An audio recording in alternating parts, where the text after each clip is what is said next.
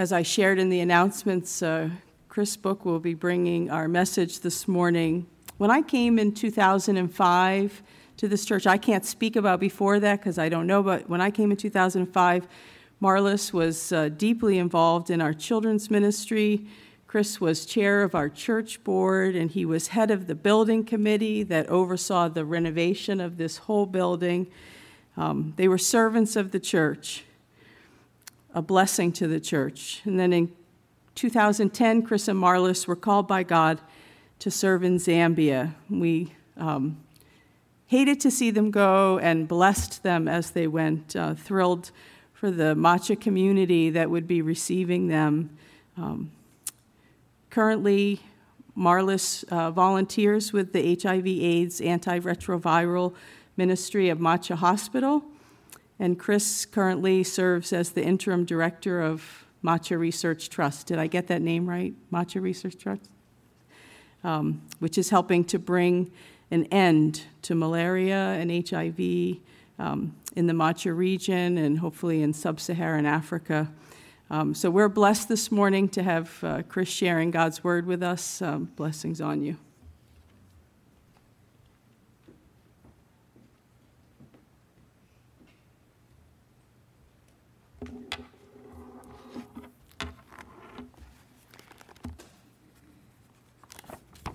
Wow. It's great to be here. It's really wonderful to see all of those faces out there, many familiar faces, a lot of new faces as well. For some weeks, we've anticipated being able to join you, our church family. You are our people, and for worship. But I have to say, I didn't expect to be up here. I thought, I'd be down there. And so this is an honor, although I must say that it's one that almost didn't happen. Let's see, it was a week ago on Thursday. I was wrapping up in my office there at Macha, and I thought I was just trying to clean up everything, my desk, and I thought, well, I should just go through some of my inbox, and I checked my spam box, and some of the junk that's in there. And then I see this email, Hank Johnson at HBIC, and I thought, seriously, is somebody trying to impersonate Hank? And somehow, and then I saw that it started out with a "Hi, Chris." And most of the spam that I get is sort of like, "Hello, Christopher," or "Greetings, Dr. Book." They think I'm a doctor. I'm not, but they somehow associate. And so anyway, I cautiously opened it up, and here was an email from Hank asking whether I'd be able to preach today. And so then I was struggling with, okay, how do I say no? To be honest, I'm tired. We've been back a week, and trying to recover and all of that. But that night, as I was laying in bed, as God often does, spoke to my heart and really gave me a peace about it, and began to sort of work in my spirit of some of the things that I believed that He would have me share today. So here we are. And it really is good to be home. We always look forward to the few weeks when we're actually in Harrisburg over a Sunday. And today is the first one for us. We hope there will be a few more. And we look around this sanctuary and just filled with awe at you, God's people, and what the way He is working through you here in the Harrisburg area. But also this facility. I don't know. As we received the report, I had to think back to when we signed for the loan to purchase this place and do this renovation. And some of you that were there as a part of that, it was like with trepidation and fear. We just didn't know how we were going to ever pay for it. $20,000. It's unbelievable. So, yeah, we just thank God for that. Let's pray together. God, you are the one who is in control here today. May the words of my mouth and the meditation of all of our hearts be acceptable, bring honor and glory to you. We pray in Jesus' name. Amen. Well, today I'd like to draw on some of our experiences in Zambia and share a few things about what we are trying to learn. Sometimes our learning curve is pretty steep, about how God reveals himself and how he speaks to us and through us, really how he uses us, not just us, but all of God's people everywhere. It certainly applies. And I've titled these few thoughts that I'd like to share today, Where? Okay. Now, I understand you're probably wondering, where is this going? So let me illustrate it with a story. Every good missionary has to tell, and at least African missionary needs to tell an African animal story, so here it comes. Last Christmas, we decided that we wanted to take some of our dear Zambian friends to Livingston so that they could see the Victoria Falls and some of the wonderful African animals that you all, I'm sure, are well aware of. So we invited Bina Charity. Now, Bina is not her name. That means mother of. So she's the mother of Charity. We invited Bina Charity and her two daughters. One's a teen, the other one's just a preteen. And then we invited Bina, Bina Beauty. It skipped my mind for a minute. Bina Beauty and her grandson. And so they were thrilled. We learned that none of them had ever seen any of the large African animals. And that's hard for us to believe, especially those of us who have been there, and gone on multiple safaris and just have lots of stories to tell. Bina Beauty was the only one who had ever seen Victoria Falls. 3 hours from Macha, can you imagine? It's one of the 7 natural wonders of the world, and yet so many people had never seen it. So we arrived, and on Saturday we took a drive. There's a local national park there, and so we took a drive through the national park, and if you could have a few pictures, so you have to have pictures of African animals. So we took a drive through the national park and saw some giraffe, and we saw from the front and the back, and then we actually had an opportunity to take a walking safari to see the white rhino. White rhinos in this national park are under 24-hour armed guard because of poaching. So we had some of the armed guards take us, and we walked through. So we were able, so this is Gracewell and her sister Chimunya and their mother, and with the rhinos just, I don't know, they were like 20 yards away, but we were safe. It was wonderful.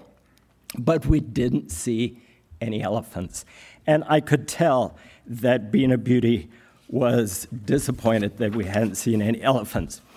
And so on Sunday we woke up and went to one of the local BIC churches there in Livingston, and then in the afternoon we drove down to the falls. And I knew that that the road between Livingston, the town, and Victoria Falls, which is about 5-6 miles, elephants can often be seen. And I really wanted Bina Beauty to be able to see an elephant. So I kept my eyes peeled. And as we were driving along, all of a sudden, I saw an elephant, and I said, "Elephants!" And Bina Beauty immediately said, "Where?" Now you see where this is going.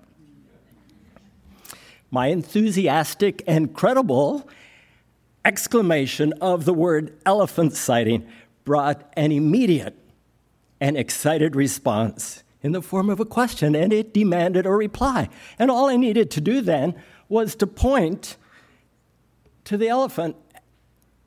It's hard to miss an elephant, isn't it? And so she was able to see that elephant. one more quick animal story, because, well, you just have to tell more than one story. So this took place actually when Pastor Linda and her friend Beth visited us in 2016, and we were doing a safari drive through the Chobe Park in Botswana. Now, I, for years, have had a bucket list sighting of being the first to be able to spot a leopard in a tree. They are elusive, they are shy, they are nocturnal, and amazingly camouflaged. So, but I've learned to sort of look up into the trees, thinking that eventually, someday, I would have that opportunity. So we were driving along in a guided safari, and you can bring up the next picture. And about 150 yards away in this tree, I spotted something that I thought looked a little out of place, and I said something like, "Leopard, I think."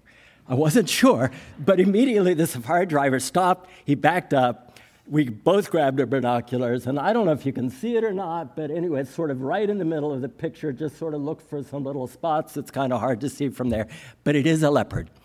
And what a sighting. So in that particular case, I said leopard. He didn't say where, but he slammed on the brakes, he backed up, and we all had an opportunity to see this majestic animal. So I'm sure that we can all think of similar experiences that we've had, which leads me to ponder the question, what would be the response if I was with some friends or strangers someday, would be walking along, and all of a sudden I would exclaim, "Jesus!"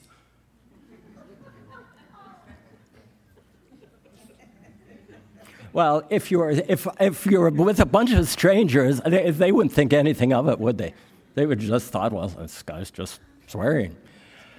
If I was with some friends, they may sort of look at me sideways and think, or they probably wouldn't say anything, but they would think, is he okay? Is there a problem? Why is that? Do we not believe that Jesus shows himself? Are we really so skeptical or afraid that we may be wrong or be disappointed? Maybe it's embarrassing, or just maybe we as Christians would not recognize Jesus if he did show up. In the same way that I could not have exclaimed, "Elephant," when we were in that car last December, if I didn't know what an elephant actually looked like, we cannot declare the name of Jesus if we are not familiar with what Jesus looks like and how he reveals himself to us. Or maybe worst of all, we are distracted. We are so distracted that we wouldn't even see him if he did appear. Now, I'm not a theologian or a pastor, but I'd like to offer just a few layman's observations and thoughts on how we recognize Jesus in everyday life, and also a few cautions against the distractions that limit our eyesight and the possibility of a Jesus sighting.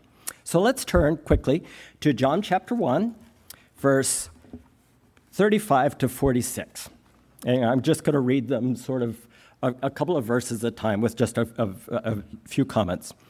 So verse 35 to 39 says, "The next day John was there again with two of his disciples.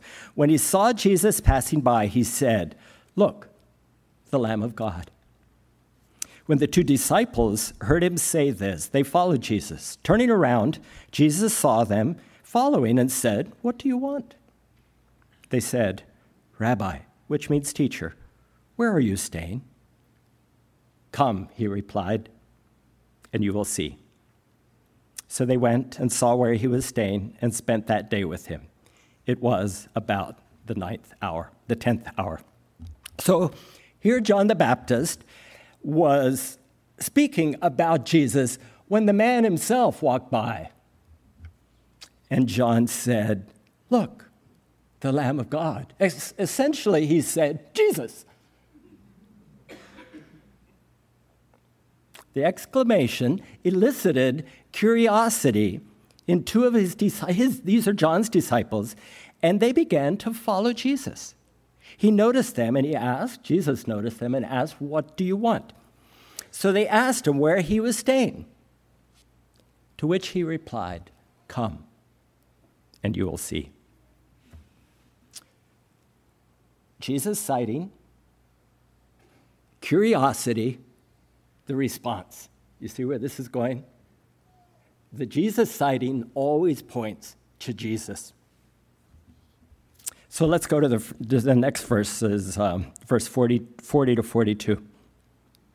Andrew, Simon Peter's brother, was one of the two who heard what John had said and who had followed Jesus. The first thing Andrew did was to find his brother Simon and tell him, "We have found the Lord," or "We have found the Messiah," that is, the Christ. And he brought him to Jesus. Jesus looked at him and said, "You are Simon, son of John. You will be called Cephas, which, when translated, is Peter." Andrew saw in that little exchange that began with John's exclamation to convince him that Jesus was the Christ and motivated him to find his brother Peter and bring him to Jesus. Let's go on, verse 43. The next day, Jesus decided to leave for Galilee. Finding Philip, he said, "Follow me." Philip, like Andrew and Peter, was from the town of Bethsaida. Philip found Nathanael and told him, "We have found the one Moses wrote about in the law, and about whom the prophets also wrote, Jesus of Nazareth, the son of Joseph." Nazareth? Can anything good come from there? Nathanael asked. "Come and see," said Philip. And when Jesus saw Nathanael approaching, he said of him, "Here is a true Israelite, in whom there is nothing false." Okay, so like with the animal sightings, in these instances, there is a clear progression that begins with an introduction or a statement that causes curiosity or questions and results in a wonderful revelation. Being a beauty, saw the elephant. Well, I exclaimed. She said, "Where?" And she saw the elephant. And the same thing happened.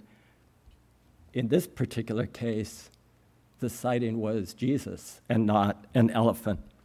The two disciples were told by John that the man they saw was Jesus. Their response was to follow Jesus and ask where he was staying. "Come and see," Jesus said. Something happened that afternoon in Jesus' presence that changed their lives. So much so that Andrew then went to find his brother Simon Peter, told him what he had seen, and brought him to Jesus. Philip found Nathanael, told him about Jesus. And when Nathanael doubted, he told Nathanael to come and see. In each instance, Jesus became the focus, the answer to their question, the revelation of truth that they have been seeking their entire lives. These guys didn't know what they had been looking for. But when they found it, they knew that they had found it. When Being a Beauty heard that I had seen an elephant, she believed my word and asked where. I didn't need to say, "Come and see," but I did need to point it out. In her case, she has now seen an elephant up close. That sighting was exciting, was thrilling for her. But I doubt that it really changed her life all that much. In the disciples' case, their Jesus sighting changed their lives and literally changed the world. And yet, many of us, myself included, would probably find it much easier to point out an elephant or a leopard than to recognize a Jesus sighting and declare it. Why? I'd like briefly to share 3 reasons. First one, I think that we are literally distracted and not watching, not expecting to encounter Jesus in the routine of our lives. I believe that the enemy has infiltrated our culture and even technology to such an extent that we often miss seeing Jesus, or we don't recognize him because we are so easily distracted. Take nature, for example. Jesus reveals himself through the beauty of a sunset, a bird in flight, or in Zambia we have these ants that sort of fall in this convoy. I mean, it's like a long line of ants, and who knows where they're going, or a swarm of bees that have to get from point A to point B. The psalmist declared in Psalm 121, "I will lift up my eyes to the hills." He goes on to declare that those hills are where our help comes from.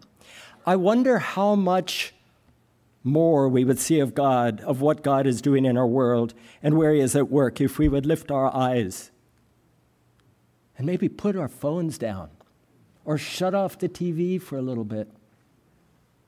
A couple of weeks ago, we were in a restaurant in Livingston, and the table right next to us, there were 4 guys sitting there. Every one of them had their face buried in their device. It was complete silence at that table. I don't know what they intended to do other than to eat, but how many opportunities do we give up because we're so distracted by technology, and we miss the opportunities to lift our eyes and see the beauty of a sunset. When our kids were little, sometimes we would be on a drive, and I would say to them, "You see that sunset? Jesus made that sunset just for you because he loves you." That was before kids had an opportunity, or they had an opportunity to bury their face in the device. But they had to look up and look out in order to be pointed to Jesus. I wonder how many needy people or situations God would reveal to us if we would just be still and spend time intentionally sitting in silence, asking God to speak into our spirit. We need to guard, folks, friends.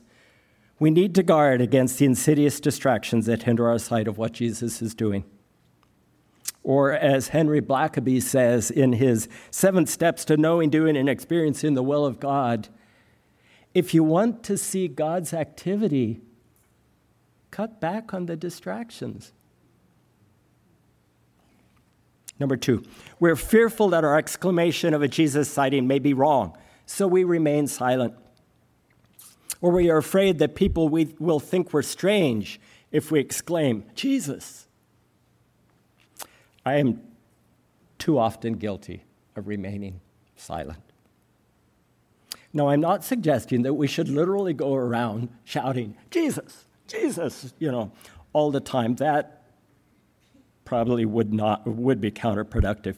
But I do believe that we may often miss an opportunity to give God the glory or to point someone to Jesus because we either don't recognize the opportunity or we are intimidated to allow the enemy to close our mouths. Sometimes God would have us speak directly into a friend's life, but it requires boldness built on a relationship of trust and integrity.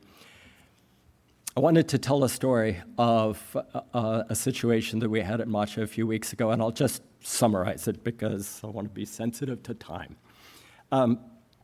We have dear friends, Corey and Eric, are missionaries from the Dillsburg area. No, they're from Souderton area. Anyway, they're from this area. And they have a very close friend who was entrapped again in his life. Dear Christian man, but entrapped by alcoholism. And about a month ago, nearly died because he was drinking while intoxicated. And then he knew so he had an accident, and they brought him to the Macha hospital. He had some so-called friends who tried to hide the evidence so that nobody would find out, and then he managed to weave this story that he had fallen asleep at the wheel. And most people believed it unless they knew the truth. So Eric and Corey came to us and asked, they were just seeking some counsel and somebody to pray with them before they went to speak with their friend and confront the evidence that they had found. They were convinced, after looking into it, that their friend was not telling the truth and was spinning a lie. And in that particular case, it became very clear to us that as serious as his drinking problem was, the real issue was the deception and the lies. And that's what they began to focus on. And as they began to confront him, they said that bit by bit, he began to admit the truth. And he eventually said to them, I'm telling you things here now, and this, because his wife was sitting right there. I'm telling you things that she doesn't even know. And the truth won out over the lies because Eric and Corey were willing to recognize the power of Jesus Christ and were willing to open their mouths and take a very difficult step to confront their friend. And the enemy was defeated that day. There was a declaration of Jesus. It elicited in a very difficult conversation what needed to happen.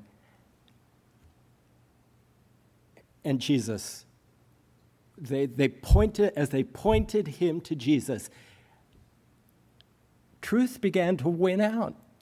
And you know, the beautiful thing in all of this is as he continues his journey towards healing and reconciliation, because there's a lot of that needs to happen, is we were talking with Eric about this as he took us, as we were leaving last Friday to start our trip home.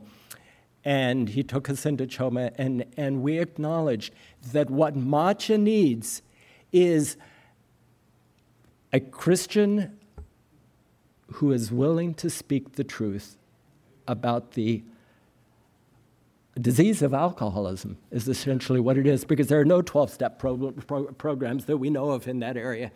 And there's alcoholism is a big problem in our area. There are bars all around Macha, and that's where guys go, and women too. So for Eric and Corey, keeping silent would have been much easier than confronting the lies and deception. But their refusal to allow the enemy to close their mouths and minds is opening the door to reconciliation and truth. Finally, and very quickly, we fail to recognize the voice of Jesus when he says, "Come and see." It's a simple invitation that Jesus gives us. This is also the invitation that Jesus prompts us to extend to those he brings into our lives. A man by the name of Derek Melanson says this: it's like he's saying, come and see for yourselves. Learn about who I am and what I am like by being with me. The two disciples remained with him that day. This is something everyone is invited to do. Remain with Jesus. Sit in his presence. This come and see invitation is echoed when Philip goes and gets Nathanael. He says, come and see to Nathanael when he expresses his doubts about where Jesus is from. Just like Jesus said to Andrew and the other disciple, Philip says to Nathanael, come and see for yourself. Meet him yourself and decide. Psalm 66:5 says, come and see what God has done, his awesome deeds for mankind. What an invitation this is for us today. Not just for us personally, but also for the people God brings into our lives. You know, I wish you could have heard the excitement and longing in Bina Beauty's voice when she was given the opportunity to see the elephant for the first time in her 60 years. She didn't say, where? It was where? It was an expectant exclamation or question. There was in her a longing built over her lifetime, and she's close to our age, to see one of the majestic animals, and she wasn't disappointed. Ecclesiastes 3:11 says, "He has made everything beautiful in his time. He has also set eternity in the human heart. Yet no one can fathom what God has done from the beginning to the end." From the beginning of time, God has placed that longing in each of our hearts, and in each heart out there, men, women, boys, and girls, everybody in Harrisburg, everybody around the world, in Zambia or the U.S. or elsewhere. That longing to be reconciled with our Lord Jesus and our Savior. He calls us to watch for those times when he is revealing himself through nature, through a song, a life experience, to point out to others what God is doing, or to take them by the hand and say, "Come and see," or "Come, and I will show you." Friends, the news we have received and can now proclaim about Jesus Christ will never disappoint. Rather, it will be the answer to that deep longing God has placed in each heart. It will bring them home. All we need to do is recognize where he is moving, then point to Jesus. All God asks of us is to say, "Come and see," and he will do the rest. Let's pray together. Our God, what an invitation. What a glorious opportunity we have. The gift of salvation that you have given to us freely. The opportunity that you have given us, and you have said that we, your people, are your vessels, your arms and your hands and your voice to speak the name of Jesus, to proclaim life and liberty to the captive heart and mind. That you want to free people from the scourge of alcoholism and drug addiction and every other vice in this world. We pray, God, that you will lift our eyes, that we will see you at work, that you will help us to guard against distractions, that your name will be glorified because your promises are faithful and true. We give you thanks this day. In Jesus' name, amen.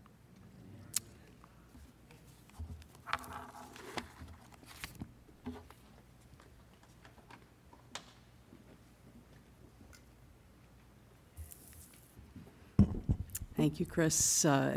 We'll be joining in our closing song together. The intercessors and pastors will be at the front. If there's anything that you'd like us to pray with you about, please come during the song. People are happy to join you in prayer. Let's stand together as we worship.